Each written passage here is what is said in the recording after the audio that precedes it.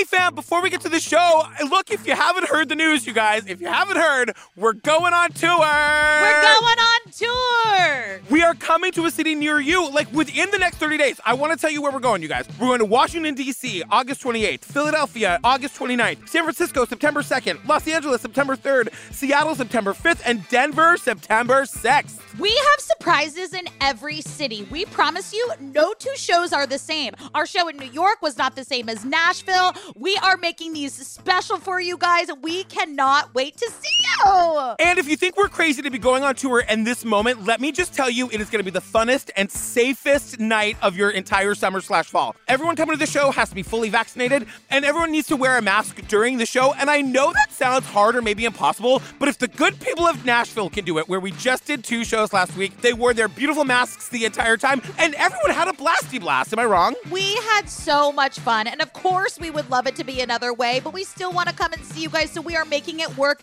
as best and as safely as we can, and we really had a blast in Nashville. So go to our website, disappearedpod.com, click on the See Us Live link, get your tickets quick. I'm telling you, a lot of the shows are more than half sold out already. Come see us for the funnest, safest night of your summer. I was going to make a condom joke, but I'm not going to. You know, when we do these recordings remotely like we're doing today, you're meaner to me. What? Explain yourself. You're meaner to me. You just said, you do the cold open. I need you to shine a little bit. You didn't think I was going to tell the people you said that? I was trying to be loving. Tell them, well, I feel good about it because guess what? I'm back in my day robe. It's like 2020 all over again. Oh, no!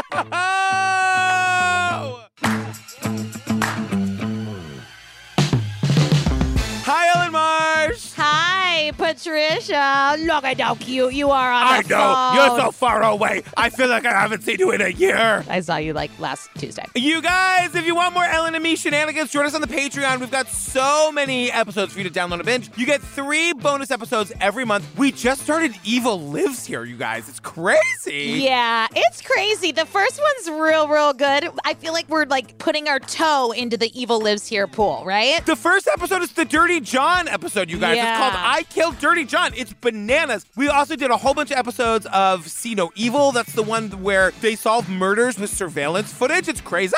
Yeah, and before that we did Snapped, which is all about crazy women doing murder, and that's okay. I mean, the murder's not okay. No. The fact that we covered it is... I'm going to stop talking now. And we also do online Zoom trivia once a month, generally the first Friday of the month, where we all gather, we have a drink, we test your knowledge on true crime, OWD, and all things Patrick and Ellen. It is such a blast. I look forward to it every month. It is so fun, and I just walk away, and my heart is so full of just all of our crazy true crime Speaking listeners. of walking away, do you remember the last time you walked away from trivia? You were a little drunk, and I texted you and said, if you don't text me back in 1 minute, I'm calling the police. I remember that vividly. I actually could post a screen cap above that.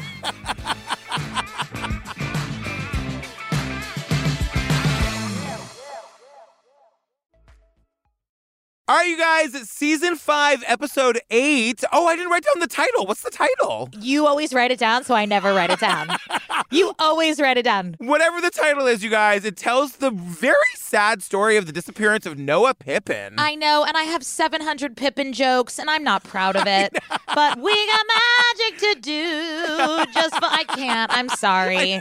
I'm not proud. Noah Pippin, a 31-year-old ex-Marine, leaves his parents' home in Michigan and travels west to report for drills with the California National Guard. He told us he was headed to San Diego. He had 2 weeks plus to get there. But Noah never shows up. This just isn't like him. I haven't experienced Noah in this way before.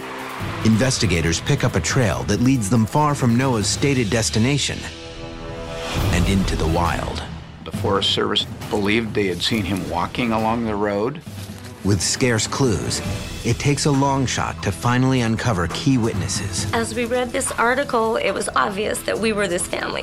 But this ominous account leaves Noah's family wondering what happened to their son after he hiked into the unknown. I'm choosing to believe that there's hope.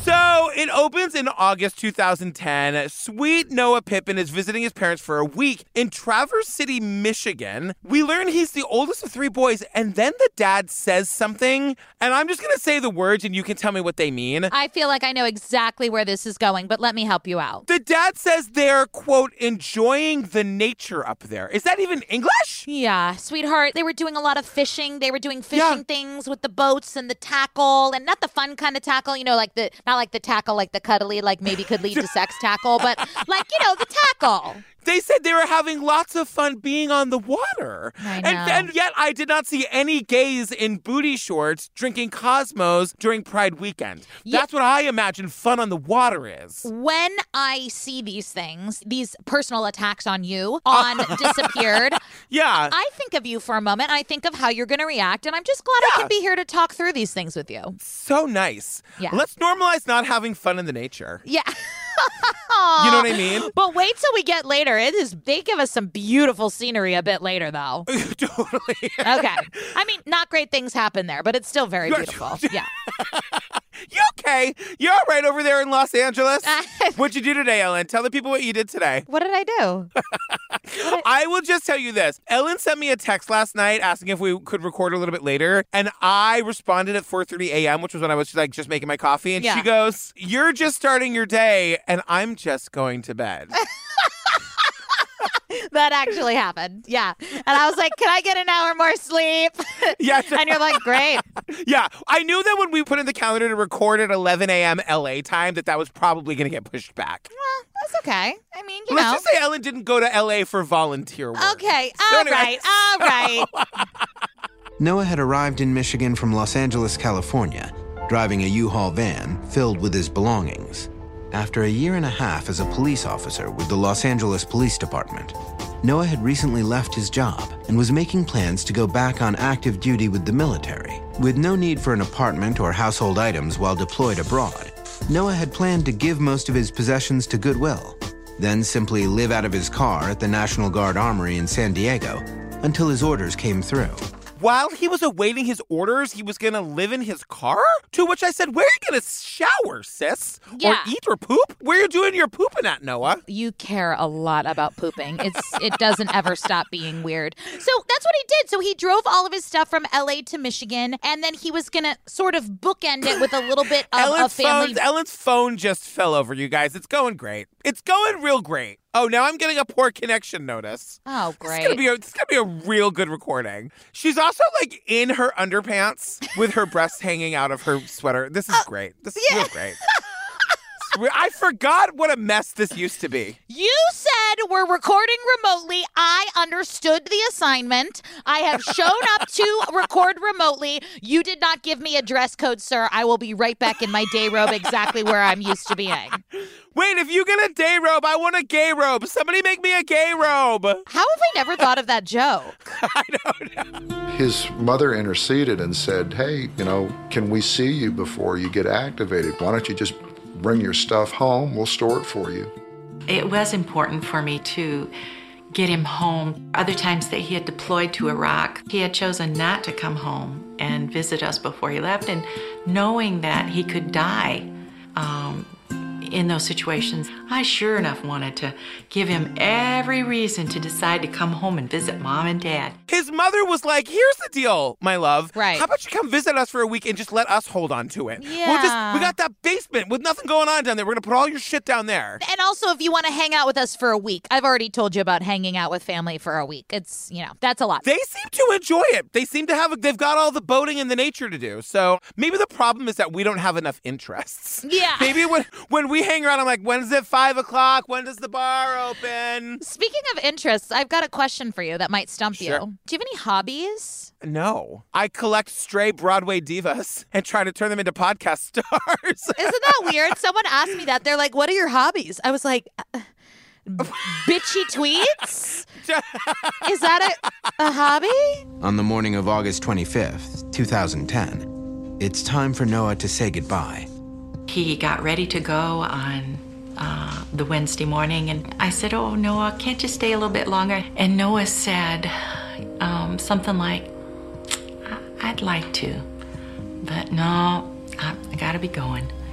That was unusual to hear him express that with kind of nostalgia that he wished he could. So it's August 5th, 2010. It's the day he's leaving, and his mom really wants him to stay. And she says, like, for the first time, he wasn't super dicky about it. And he was like, Mom, I'd actually really like to, but no. Yeah, it was actually very sweet. And she said there was something behind the way he said that. But they had this great family vacation, and Mama Rosalie realized they didn't really have an up-to-date and new family photo. So before he got in the cab driver came to pull him up to take him to the airport. And she's like, hey, will you do me a solid and take this family photo for us? Mom and Dad and the hot brother. I'm not sure which brother that was, but he was very hot. I'm surprised I'm mentioning it before you. Well, you're super horny in LA, so I guess it makes a little sense. But, like, the brother is very hot. And the other thing that we learned, too, is that, like, Noah is usually like Daisy, apparently. Because the mom's like, and he didn't even say, like, oh, Mom, no photos. He, like, let her take the picture. Yeah. And I was like, I guess that thing with the kids hating their picture being taken never goes away. Yeah. Well, first, Daisy's going to charge you. Like, the amount of pictures, I don't blame her. The amount of pictures you take of Daisy, like, I side with Daisy. She's like, Dad, put it the fuck away. I look the same today as I did yesterday, you psychopants. Yep, totally. So then Mama Rosalie says that they said their goodbye and that was the last they saw of Noah. Yeah, so the idea here is that Noah is being driven in this taxi to a rental car place, and then he's going to drive the rental car out to San Diego. And so he's gone, and he, like, doesn't call when he arrives in San Diego. And the parents are like, that's fine. Like, the dad says this thing where he goes, we raised our kids to be independent boys. And I was like, oh. Yeah. So, give me a minute on that one, will you? Do you mind? Yeah. No, please. Take it away, Ellen. Yeah. I can't imagine you didn't think I would take issue with that statement, but, here we are. Yeah. But, the thing was, he said we raised him to be independent, and he's like, because, like, we're guys. And, like, I am all for independent. You and I are both highly independent people, like, anti-codependent. I'm not encouraging, like, codependency, but, like, right. I just want to say that, like, that doesn't make you weak that you might need people. Like, I get it. I'm from an old-school Italian family. Weakness is not savory in some cultures. But, like, can we stop? Like, the way he was just, like, just that hot kind of like, we don't ask for help. Asking for help takes strength. Please just know that. I love you. I'm off my soapbox. That's it. Yeah, I love the idea that if he had called when he goes like, hey, Mom and Dad, just want to let you know I arrived safely. They hang up and the dad just like puts his head in his hand and shakes his head like, what a Yeah, you know like what I mean? Sorry that you had to hear me say that. No, but it's true. It was just a very old school mentality. And then, like, it just makes me super defensive for people that might be struggling because I have been incensed about Simone Biles for a full 72 hours. So, like, all I wanted to do was be like, leave people who are struggling alone. Anyway, I'm okay. It's late in the afternoon. We get a call from Sergeant Haggerly, and he says, where is your son? He hasn't reported for duty. It was our experience with Noah that he would never miss any of his military obligations or with the LAPD. Knowing Noah's reputation for being so dependable, his sergeant had decided to check in with the Pippins before reporting Noah AWOL, or absent without leave. So it's September 11th, 2010. It's 2 weeks later, and they get a call from the sergeant.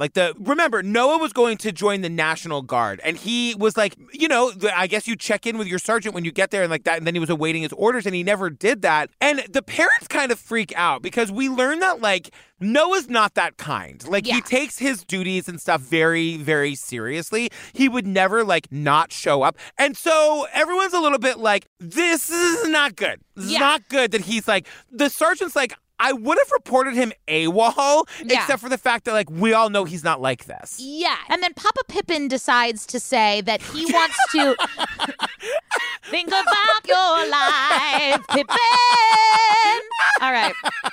I hope they have no gay friends, because if they do, that is what their life is like all day, every day. So Papa Pippin says they want to take a wait and see approach. To which I said, bitch, what? It's been 2 fucking weeks. Yeah. Well, it wasn't 2 weeks then. That they waited the 2 weeks. But I mean, No. It's been 2 weeks since they've heard from him. Right. And I would take a similar approach, like a wait and see approach. I would just call it panic and freak out. Yeah, very similar. Which doesn't have the same ring, but has the same enthusiasm. You know what I mean? But the mom goes from like 0 to suicide real fast. But Rosalie doesn't share her husband and son's sense of calm. The men in my family felt that we should not do anything alarming. But my gut was something is not right. I'm thinking, my goodness, did he kill himself? Mama Rosalie says, and she pauses, she says, well, they thought we shouldn't do anything alarming. Which,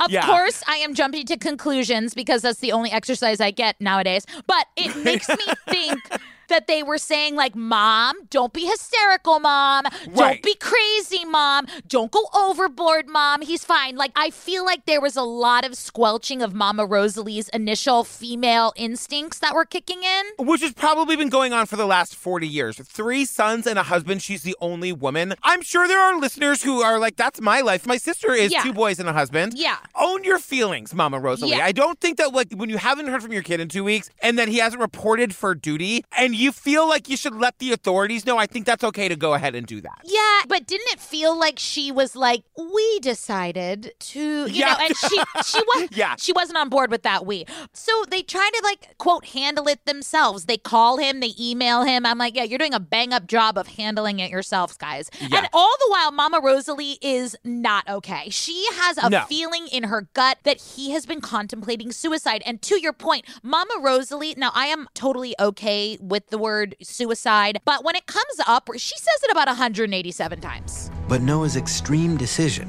not only to quit a job that seemed so promising, but to get rid of his apartment and everything he owned, and voluntarily return to combat, caused his parents to worry that something disturbing was going on in their son's life.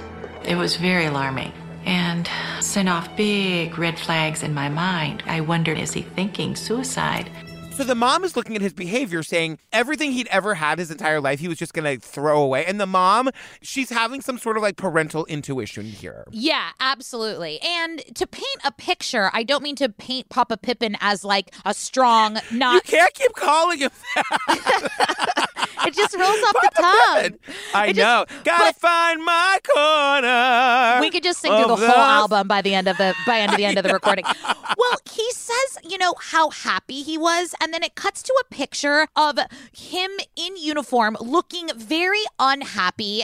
And I'm not here to cast judgment, and I definitely don't mean to say that the smiling picture is an indication of happiness at all. But I'm pretty good at reading people, and so is Mama Rosalie. And Mama Rosalie's point was like, I just think there was something else going on with my son, and I feel like nobody was really listening to her. What makes you feel like you're good at reading people? How many times have your relationships ended up in court, girl? Well, she's making a lot of faces, you guys. Yeah, no, I mean, like, I knew from meeting you that you would be the downward spiral of my life. And you guys, I forgot how intense it was when she would lean right into the FaceTime. Yeah. She'd lean right in. It's been a moment. But also, you know, going back to the story at hand, so we don't get too off topic, so I don't get 100 iTunes reviews about that. Thanks for those, guys. Feel free to go leave a good one and counteract that nonsense, you guys. Always go off topic. Yeah, we go off topic because we're talking about some dark shit. Yeah. All right. Plus, we've known each other for 20 years. We got a lot of dirty laundry to air. Yeah, we got a lot of dirty laundry to air. Oh, that should be the title of our next podcast. But after a year and a half on the force, Noah very suddenly quits, claiming to be disillusioned with his job. He was a black and white guy, and working as a policeman, it's not always black and white. You know, it's not always honorable choices. There's going to be politics involved. Politics that Noah, with his high regard for protocol, didn't feel comfortable navigating. The realization that the job wasn't working out was a crushing blow. So I wanted to tell you, I took a deep dive into the historically corrupt police departments. Oh, that sounds fascinating. Tell us everything. Well, no, sounds because really interesting. Isn't that what you felt like he was getting at? He was saying without saying. He was saying that Noah liked protocol. He liked rules. He liked all of that stuff that the Marines instills in people. And didn't you kind of feel like that's what he was saying about the LAPD without saying it? Sure. I mean, no. I definitely agree. I could see how, like, becoming a cop would be a difficult transition for somebody with a military background. Absolutely. Yeah. But the parents sit him down and they say to him, like, straight up, we think you're feeling suicidal. And Mama Rosalie says, he assured us us that he wasn't, but his mom just doesn't believe it. And it did. It seemed like a very nice and open conversation that they had. But fast forward to when he's missing. Remember how they said they were going to take the wait and see approach for all those weeks? And Mama Rosalie was like, excuse me, do you guys maybe think we could call the cops now? Do you think we could find my son, do you think? Or are we still waiting to see? No, I think we're going to wait and see because we've waited and we've seen. We haven't found anything, so maybe we could. Could we start looking now? It's been almost a month. Yeah, and she's just looking around. She's like, I'm going to call the cops if that's cool with everyone.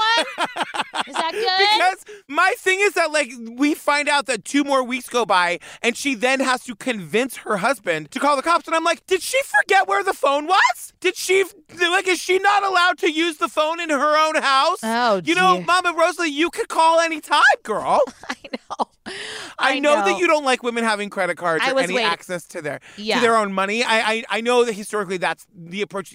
How do you feel about women being allowed to use the phone to call the cops about their missing kids who've been gone for 4 weeks? Are you on board with that or no? Do they, just for clarification, do they dial the phone on their own? Because I don't know if women can remember all of those numbers. That's a good question. Yeah. That's why we simplified it to 911. Can you remember 3, do you think? Yeah, that's a great point. I think it's fine. I think in this instance it's fine. But do not let those hysterical women vote. Do you hear me? That will be the end of society. So it's the 24th, and they finally call the state police. And the police, quite frankly, they don't really think anything of it. They're like, you know what? He probably just didn't want to go to work. That's probably what happened. I love the idea that, the parents called. They're like, my son, who's been in the military, who's incredibly responsible and was a police officer, has now been missing for 4 weeks, and we think there's reason to worry. And Christopher tells us the cops disagree with that. Yeah. They actually don't think there's any reason to worry. They're like, no, I think he's just taking it easy, Mom. Yeah. I think you're being hysterical, and I think you're being a little crazy. Her headpiece just fell out. Sorry. It's do you have an earthquake over there? No, I move around a lot. I'm very expressive with my body. I've heard. Okay. Mike and Rosalie have no choice but to try to find out what happened on their own. In an attempt to establish where Noah actually went, they start by contacting several local cab companies, searching for the driver who picked him up on the day he left for California. But again, the Pippins encounter resistance. Nobody was willing to talk to us because they are all saying, this is all confidential information.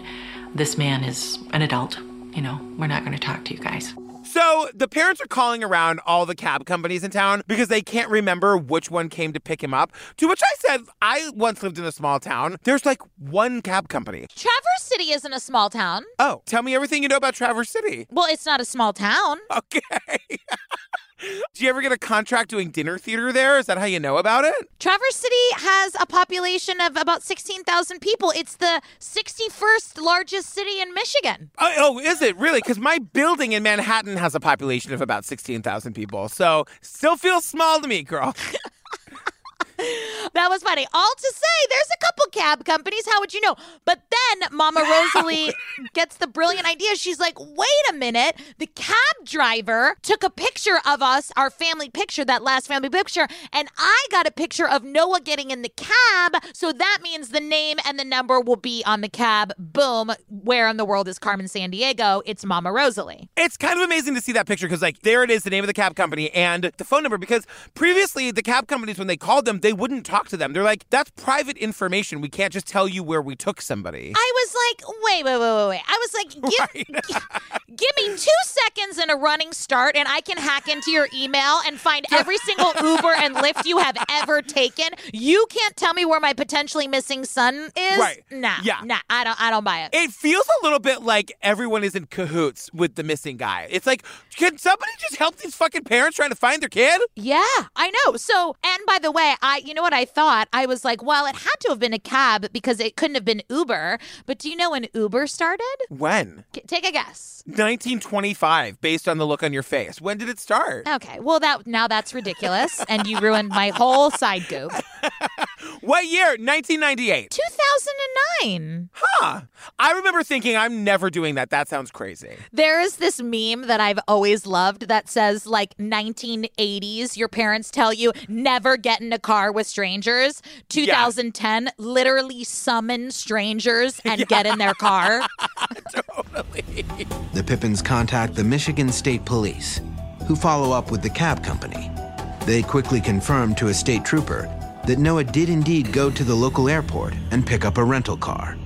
The rental car company is then able to tell the trooper where Noah went from there. He was able to determine that he had driven to Kalispell, Montana. He drove the car to a place called Kalispell, Montana, and, like, dropped the car off. Right. This is kind of shocking news. Like, he didn't drive to San Diego, everybody. Yeah, and nobody mentioned anything about Montana. Now, Christopher tells us that this area of Montana is very touristy. Kalispell is located near the Rocky Mountains, near Glacier National Park, which actually is a thing I've heard of. Oh, look at you knowing geography. How cute are you? I know. It's an international tourist destination. And the mom is like, oh, he wasn't going to kill himself. He just wanted the nature. Yeah. And so Mama Rosalie was really happy. They're like, okay. That was, I admit, I was a little off the wall thinking he was going to die by suicide. But wait, why is he in Montana? Right. Yeah, and so they contact the local police there, and we meet Detective Pat Walsh. And Detective Walsh gets I like the way copy. you said that, like, allegedly that's his name. Like, no, it's Pat Walsh, honey. No, it's... Okay, great. Pat Walsh? Is it Pat Walsh? Because I wasn't sure. Is Pat short for Patrick? Okay, I wasn't sure. Put it in the footnotes. Thank you. Pat Walsh? Walsh? They knew that he had rented a car at an airport in Michigan and then had driven to Glacier Park International Airport north of Kalispell. But Mike is able to provide Detective Walsh with some additional information, a copy of Noah's most recent cell phone bill. His cell phone records showed that he had called a taxi company. However, the taxi company did not have a record of where they had taken him.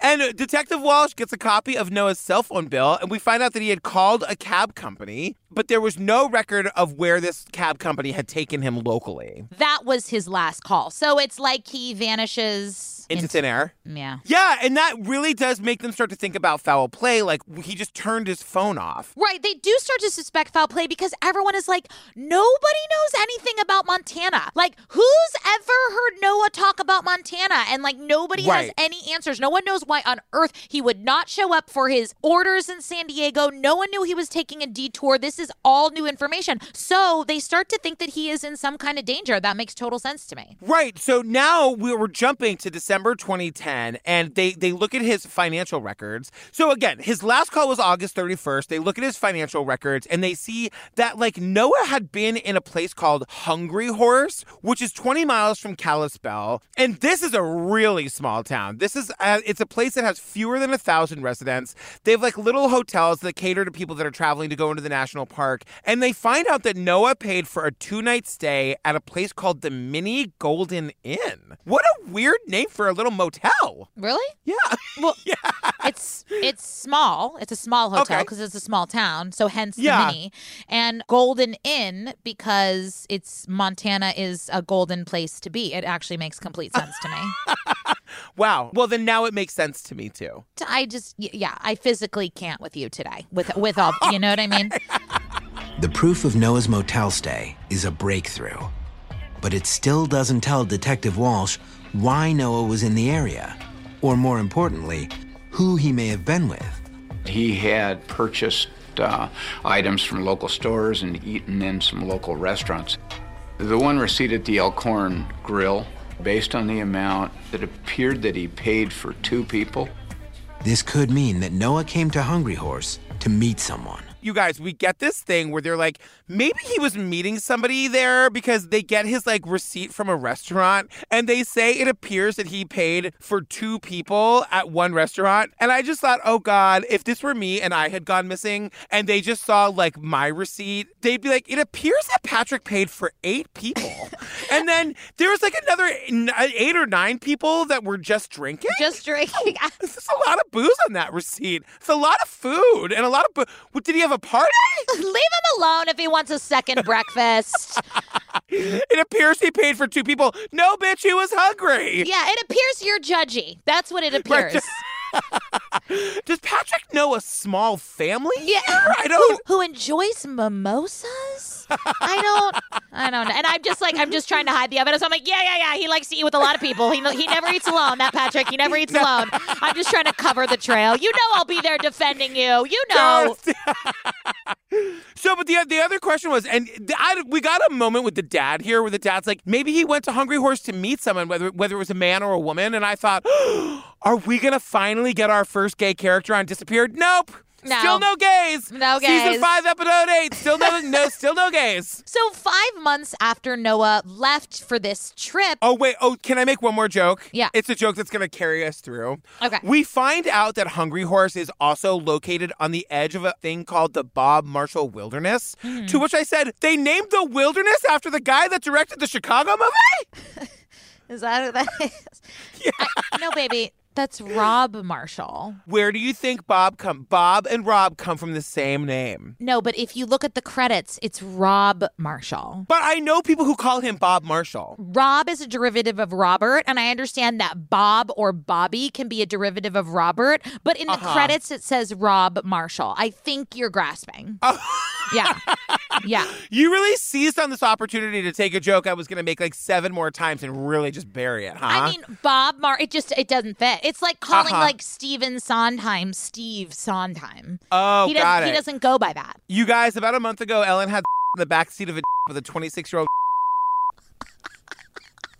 Just letting everybody know where we're actually at here. So, I guess not all my jokes are perfect, but I love that you were backed into a corner and you chose violence. You just chose to attack me and hit me where it hurts. I mean, like you had no choice, so you just decided to divulge my secrets. One time, Patrick on 10th Avenue, and he said it was the hottest thing ever.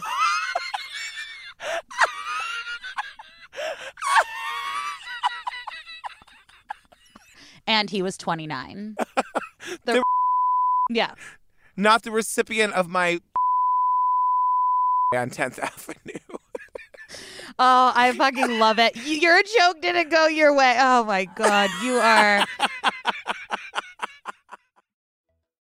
So the mom is back and it's December. And again, like this mom's really going through it and she's convinced that he must be dead. And so like this is where she's just like sending him emails to like hoping that he'll respond. Yeah. You know, I do and that I'm to like, you all the time. I'm like, this makes my 47th email since 2 Tuesdays ago. Dearest Patrick. But then this is where Noah's brothers remind the parents that Noah left all of his shit in the basement of the house. Noah's brothers convince their parents it's not time to give up yet. They remind them that Noah left boxes of his things in their basement that could contain clues about his plans. Caleb was telling us, you guys need to get busy and go through those footlockers of Noah's. And I'm saying, but Caleb, there are 19 or 20 of them down there, and it's so hard. It's so hard to go through them and have him not be here. And it just makes you focus on missing him. I love Mama Rosalie because they're like, let's go through the stuff. And she's like, oh, God, he had so much stuff down there. I know. I had the same. Like, they were like, no, we'll find some clues. She's like, oh, God, I don't want to go through don't make me go through that stuff. Mama Rosalie, in telling us the story, is like saying like that the younger brother said, you guys got to go through those footlockers. But she says, you guys got to go through those footlockers. And I screamed. Oh, I didn't hear that. Jennifer, play it. Let's hear it. You guys need to get busy and you guys. So Mama Rosalie begrudgingly is like, there is a Golden Girls, marathon on, but I guess I'm going to go through the stuff. And they're happy they did. They found this notebook, and in the notebook were directions to a place called Blue Lakes, which was in Montana. And which is where, though? Located in what wilderness? The Bob Marshall Wilderness. They named it after that guy that directed Chicago. Come on, babe, why don't we paint the town? It's Rob Marshall. Anyway, but The directions were written out originating from the last place he was seen, which was Hungry Horse, that little town. So the directions were from Hungry Horse to the opening night of Chicago. How do you think that town got that name? Hungry Horse? Yeah. I feel like they were like, someone was like, well, this looks like a town. And he's like, well, there's not much here. There's some cows over there. Some horses. Horses look hungry. God damn it. That's a damn good name. What? Hungry Horse. No, just listen. Hungry Horse. It's very literal. People like that. The written directions outlined in the notebook start from Noah's last known location, the town of Hungry Horse. We also found in the same notebook a list of supplies: beef jerky, honey, the kinds of things you would take with you if you were going to go on kind of a 2-week forced march. The discovery is compelling evidence that Noah was planning a wilderness trek in Montana weeks before he left his parents' house on August 25th. Oh my God, when I saw this list, it's beef jerky and honey. That's what is on this list, and that's what he was taking out into the wilderness with him, and that is disgusting. Well, really, because it made me realize that I don't put beef jerky on enough lists.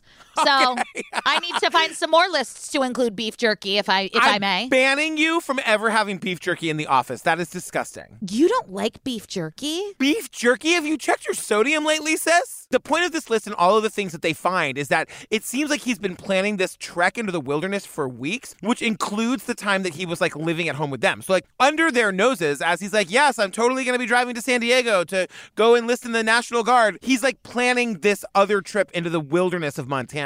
Which is great. They know that he was taking this trip, but where is he? Where is he? And to add more to the mystery, they're 4 months after he vanished, Detective Pat gets a call from the Mini Golden Inn, the place where he had been staying. And they're they found a whole bunch of his shit in the lost and found. It just appeared to be partial items of clothing, automotive plug-ins, and chargers for his cell phone and his computer. However, we did not have the cell phone or computer. They were missing. Also among the items is a brightly colored gun lock, indicating Noah had a weapon with him. But his firearm appears to be missing as well. Lost and found. You literally have one job. To find the lost stuff and find its owner, and it took you 4 months to come up with this phone call to help these. You have one job. You find lost shit. That's it. And especially the detective had just called the month before. This is kind of important information, but it's the stuff that they have are clothes and chargers for the cell phone and the computer, but the cell phone and the computer are gone. And I was like, oh God, did he forget his chargers? I was like, have you ever been you're on the airplane, you're just looking for the charger for the last 3 hours of the flight, you realize you left it plugged in the wall, even though your husband told you 15 times not to forget that charger, and now you can't even say anything about it because if you let him know that you actually did forget it, then he will just be proven right and make that face that he makes. Can we go off the air for a second? Yeah. Are you okay? That seemed loaded. You know what I mean? No, it's just a hypothetical, Ellen. Yeah. Since I've never lived through that. Yeah, okay. Okay, we can come back now. Nothing happened. They also find a gun lock, which is empty. And so now they know that he had a gun with him, and the gun is missing. And so now it's well, maybe he did go off into the wilderness to kill himself. Where are you, Noah? Meanwhile, Detective Walsh contacts the Forest Service, hoping that someone in their extensive network of rangers could have spotted Noah in the sprawling 2.4 million acre Rocky Mountain wilderness where he was supposedly heading. This part of the forest is located in northwest Montana. This area is designated wilderness. We have grizzly bears, black bears, coyotes, mountain lions. There's no roads, so we have a trail system of over 2,000 miles. They have to wait out the winter because they want to go into this wilderness looking for him. And we have Deb McLeod, who's the district ranger in the northwest of Montana. And she's like, no. This is the wilderness. This is bears wilderness. This is coyote wilderness. This is some into the wild shit. So I made this note. We meet Ranger Deb. I probably saw her at all the Lilith fairs. She seems like the type. Yeah. I love Ranger Deb. And she literally is there's lots of wild animals and no roads. So best of luck to everybody. Yeah. And there are some, like, she basically tells us there's hiking. There's a few cabins, like, that are sort of, on these paths for these crazy people. There are crazy people who all they do is hike. I follow these people on TikTok, and they're hiking from Mexico to Canada on purpose. Yeah, that doesn't make any sense to me. No, they walk. All they do is walk. You wake up, you walk. You camp, you get up, you walk some more. That's what these people do. But anyway, that Deb tells us that's what this area is for, is people like that. I know. I don't understand. Those people and me don't have a lot in common. But Deb says they're looking for this guy. They want to know if anybody saw him. So they track down some of the people who are like renting like the hikers' cabins out in this area. Nobody has seen him. They said some of the rangers actually did see a guy with a backpack and a jug of water that kind of like fits the description. But they can't. They're like, yeah, it's like a guy with a backpack and a jug of water like in the wilderness. That's not completely uncommon, And not entirely helpful. So now it's June 2011. And the Pippins... Wait, I've got something to say about this. Okay, sweetheart, go ahead.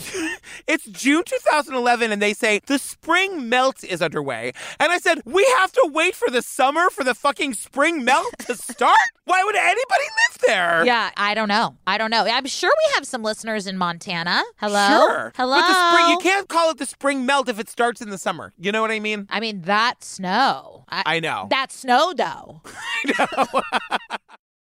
So Noah's family comes up to look for him, and they do the fucking hike. They hike all the way into the interior of this area, and the dad's like, it was gorgeous. Noah definitely would have loved it here. They don't really find anything. I love that. They're basically like, now we haven't found anything, but can we come back here? Yeah, no, it's really stunning. No, Noah would have loved it. Now I see. Can we get one of them cabins? I mean, yeah, you can rent a cabin. Yeah, that'd be great. Let's plan a vacation, honey.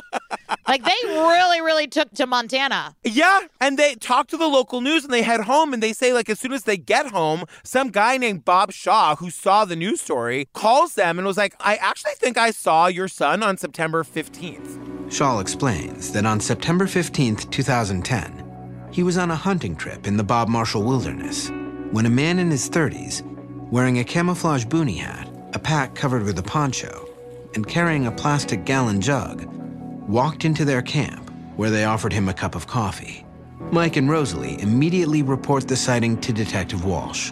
I emailed a photo, and they positively identified him as Noah Pippin. That's the guy they talked to. And so we learn that this guy, Bob Shaw, had been out on a hunting trip in Bob Marshall Wilderness, the wilderness they named after the guy that directed the Chicago movie. Yeah. I'm just gonna agree. It's kind of like how I ended my marriage. I just agreed and I nodded until the pain was over. Yeah. So he explains them, and then they like show him a picture of Noah, and he was like, no, actually, that is exactly who it was. And he positively IDs that the person that he saw on the mountain that day was absolutely Noah. And he also says, this guy says that this Noah guy said he was in the military, that he served in Iraq and had been a police officer. And that information hadn't been released anywhere else. So there's no, like, it had to have been Noah. Like, that guy would have had no way of knowing that otherwise. Yeah, absolutely. So this basically confirms he was definitely in Blue Lakes, exactly where the notebook said he would be. And now they know that he wasn't met with foul play. If he's out there and if he's alive, he's still out there, or something has happened to him. And the parents are thrilled because now they have like a time and date that somebody actually saw this guy in the woods. They know where he went, but it also means that he was AWOL on purpose. Yeah. And which is real bad, you guys. Like, you get in a lot of trouble for that, but also like, it's way out of character for him. So what's going on? Why is he there? Exactly. And then they kind of speculate. Was he there just to clear his head in the mountains? Was this truly an into the wild situation, seeing if he could survive the elements? Was he finding himself? Was he going through a depression? Was he trying to die by suicide? All of these answers come with more questions, basically. Yeah, because the big thing about this is that we're going to meet a couple more people who encountered him, and everyone is saying, like, he didn't have any shit. Like, when you go into the woods, like, that far into the woods, like, you have gear and packs, and, like, he was literally just a guy with a backpack and a poncho and a jug of water. Like, he was ill-equipped for the coming winter. Remember, these sightings are happening in September. Mike and Rosalie Pippin are able to locate a forest ranger who also encountered Noah early that same day. The ranger that ran into Noah, I think woke him up sleeping in the middle of the trail, and they had him move. The ranger noted that Noah seemed fit, but appeared under-equipped for his stated destination, one of the most rugged areas of the park, the Chinese Wall. The ranger says that, like, when she talked to him, he was hiking out to a place called the Chinese Wall. And then as soon as they say that, the music changes. And all of a sudden, it's very, like, dark and scary. Yeah. And we see this, like, sheer cliff that's, like, miles and miles. It's like a 3-day hike to get to it. And, like, he had told this ranger that's where he's going. But he, like, doesn't have food. He doesn't have enough water. He doesn't have, like, a tent to sleep in. Yeah. So it's very scary. So then we meet another witness/hiker, Donnell. She was out with her family. And Noah comes up to their camp. And again, she notices he doesn't have much. Like, we have tents, we have walking sticks, we have water, we have, everything. And Donnell says that, like, when we decided as a family to take this hike out to that deep part of the woods, we planned it for weeks. Like, it's not the kind of thing you just go and do. Exactly. And she said that, she invited Noah to the camp. Do you want to stay with us? And he basically said to her, and she said she'll never forget it, nah, I'm good. I'm just going to, like, find a tree and sleep under it. Yeah. What? Donnell is saying that, like, he was polite and kind, but, like, was not thrilled to be running into people. Yeah. Like, he definitely wanted to be, like, mountain man out in the woods by himself. When we went to bed that night, it was crystal clear. There wasn't a cloud in the sky. But the next morning when we woke up, the clouds were just down on the wall. You could barely see the wall. And my husband just immediately said, we're getting out of here. Donnell tells Mike that it took her family a total of 2 days hiking through dangerous freezing rain, wind, and snow to get back out of the park. The husband was like, we gotta go, and we gotta go now. Because, like, the conditions are changing. It's getting very dangerous. They never saw Noah again, and they're like, there's no way he could have survived up there without any equipment to survive the elements. Right. And even, It's as though they encountered me in the woods. And I was like, I heard this was the way to Cosmo Teeny Town. Does anybody know where Cosmo Teeny Town is? And they just look at you. They're like, yeah, he's hopeless. Good luck, honey. Yeah.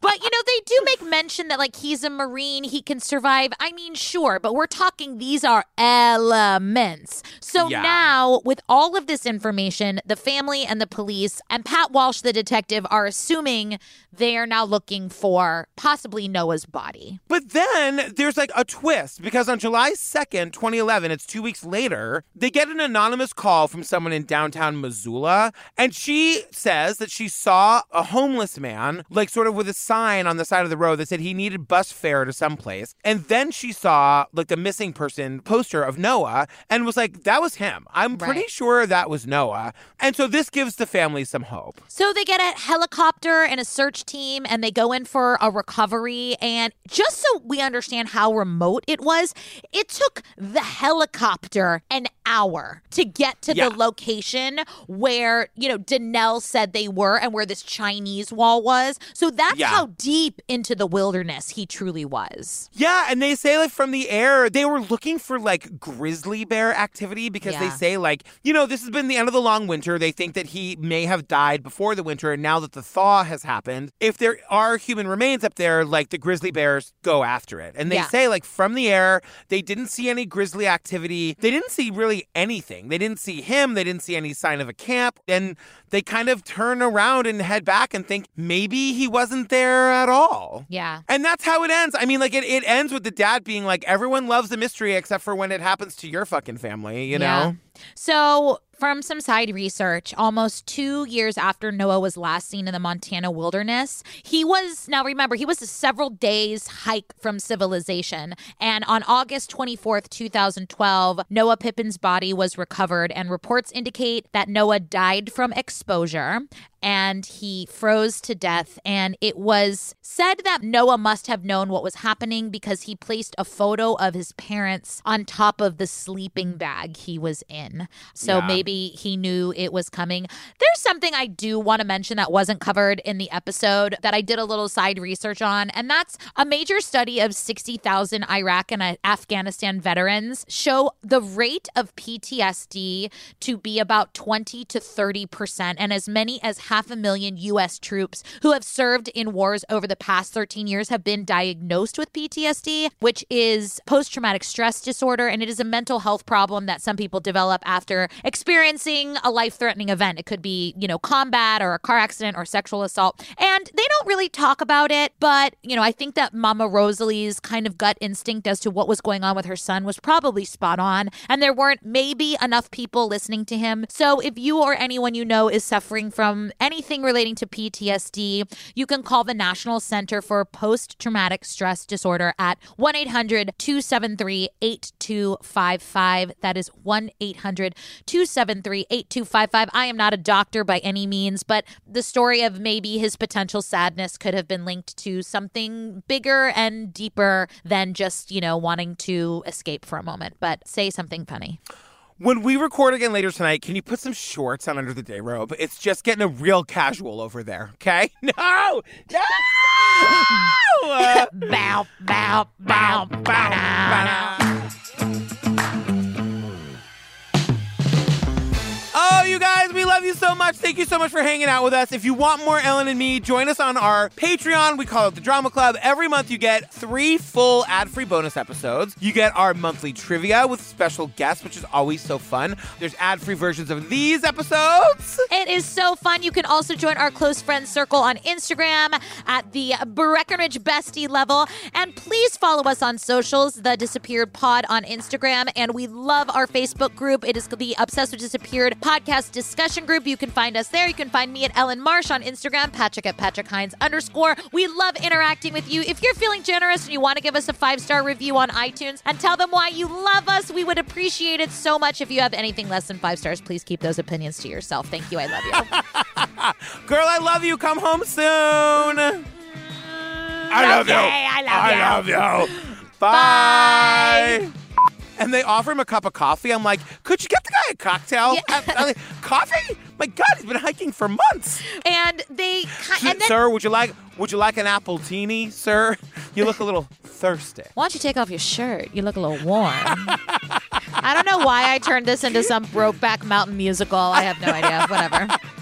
And then I realize, you know what they say, that Kalispell is the New York of the Northwest. That's what they? Yeah, they call it the medium apple. They call Minneapolis the mini apple. Yeah, that's where I was going with that. Oh. Wow.